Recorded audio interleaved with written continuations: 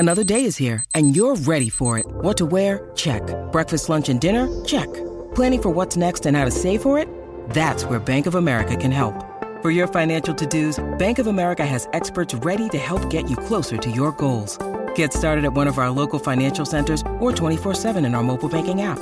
Find a location near you at bankofamerica.com/talktous. What would you like the power to do? Mobile banking requires downloading the app and is only available for select devices. Message and data rates may apply. Bank of America N.A., member FDIC. Look, Bumble knows you're exhausted by dating.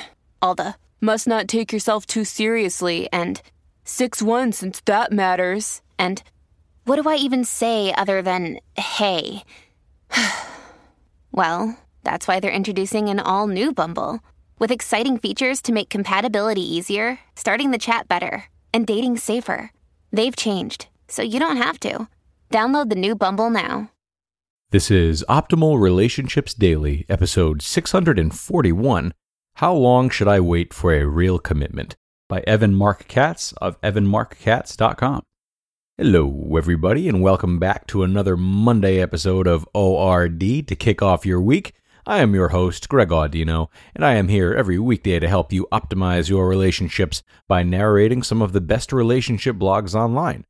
Now, everyone knows how hard it is to make any sort of committed decision these days, so if you are dating and feel as though you're stuck in the waiting game when it comes to getting a commitment, today's author, Evan Marc Katz, has some advice for you. So, let's hear what he has to say and start optimizing your life.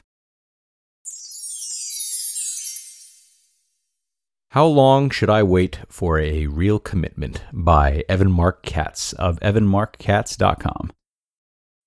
Quote, Hi, Evan. I love your column and think you do a great job of answering questions and concerns with sympathy, empathy, and insight. Flattery aside, I have a dilemma. I've been dating my boyfriend for 3 years now. I'm truly happy with him about 90% of the time. We discussed moving in together when my lease is up in October, but now I know he's not ready. He's really independent and values his alone time. I tell him that he can still have that if we're living together, but he's still not sure when he'll be ready. That worries me. He feels really strongly about living with me and equates it to marriage. We knew a couple who broke up after living together. I asked if that's why he doesn't want to move in, because he's afraid we'll break up and it'll be a pain to move out. He said he's not worried, that if we move in together, he's sure we'll stay together, like it's a forever thing.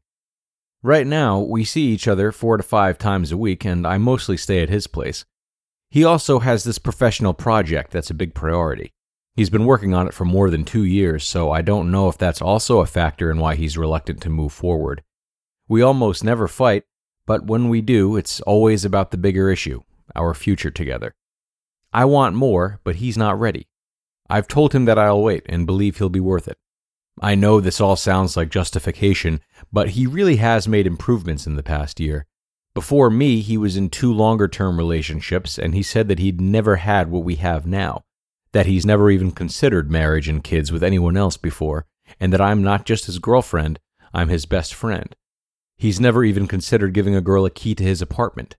But when he moved this past July, he let me decorate/organize his kitchen, which he said was big for him because he likes to be in control of that.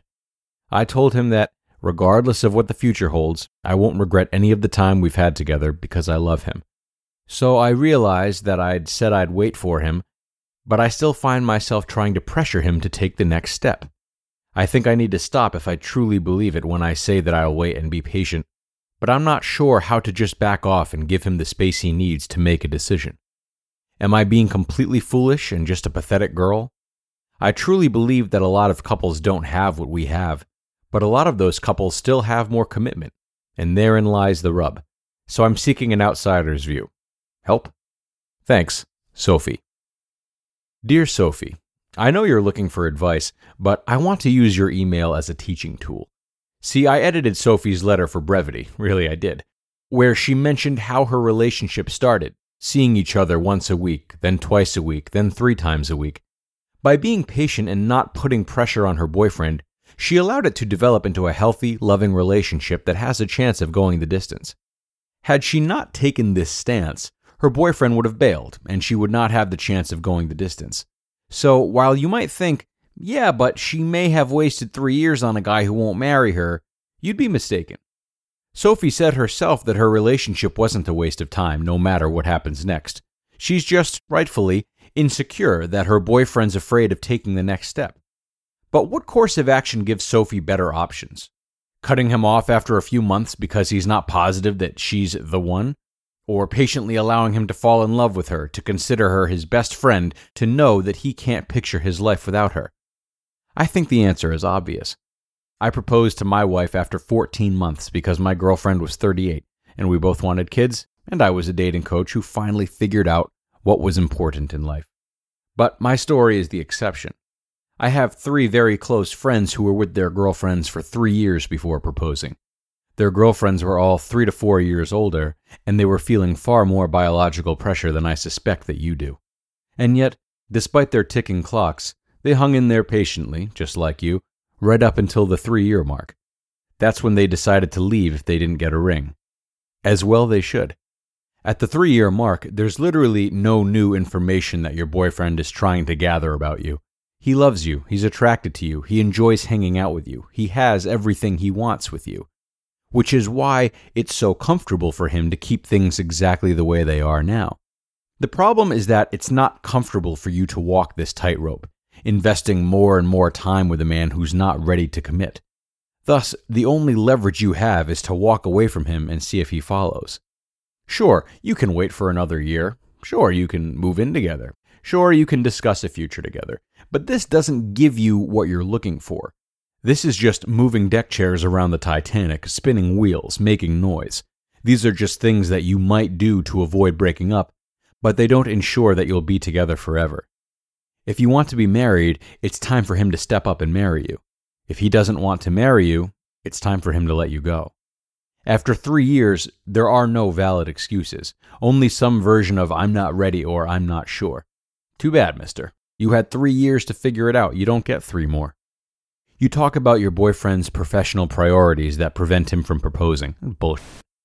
My best friend is getting married this week, even though he's quitting his safe job as a lawyer to start his own company. I assure you, if your guy wanted to marry you, it would happen. What you don't want is to be the woman who holds on, hopefully giving him everything he wants and sacrificing everything that you want. I know someone who has spent 7 years, her childbearing years, waiting for her boyfriend to propose. He negotiated for her to move in with him, and that's where they stand. Satisfying for him, not so much for her. If you're willing to be that woman, the one who waits forever for the day that never comes, then that's your prerogative. You'll have another 3 years with your boyfriend. What you won't have is a husband, because he doesn't want to be a husband, and you knew it, and you ignored it. And there's no one to blame at that point but you. You did the right thing to get here, Sophie. Now cut the patience, get your answers, or move on. Good luck. You just listened to the post titled, How Long Should I Wait for a Real Commitment? By Evan Mark Katz of evanmarkkatz.com. Hey, it's Kaylee Cuoco for Priceline. Ready to go to your happy place for a happy price? Well, why didn't you say so? Just download the Priceline app right now and save up to 60% on hotels. So whether it's Cousin Kevin's Kazoo Concert in Kansas City, go Kevin, or Becky's Bachelorette Bash in Bermuda, you never have to miss a trip ever again. So download the Priceline app today. Your savings are waiting. Go to your happy place for a happy price. Go to your happy price, Priceline. Families have a lot going on. Let Ollie help manage the mental load with new cognitive help supplements for everyone 4 and up, like delicious Lolly Focus Pops or Lolly Mellow Pops for kids. And for parents, try 3 new Brainy Chews to help you focus, chill out, or get energized. Find these cognitive health buddies for the whole fam at ollie.com. That's OLLY.com. These statements have not been evaluated by the Food and Drug Administration. This product is not intended to diagnose, treat, cure, or prevent any disease.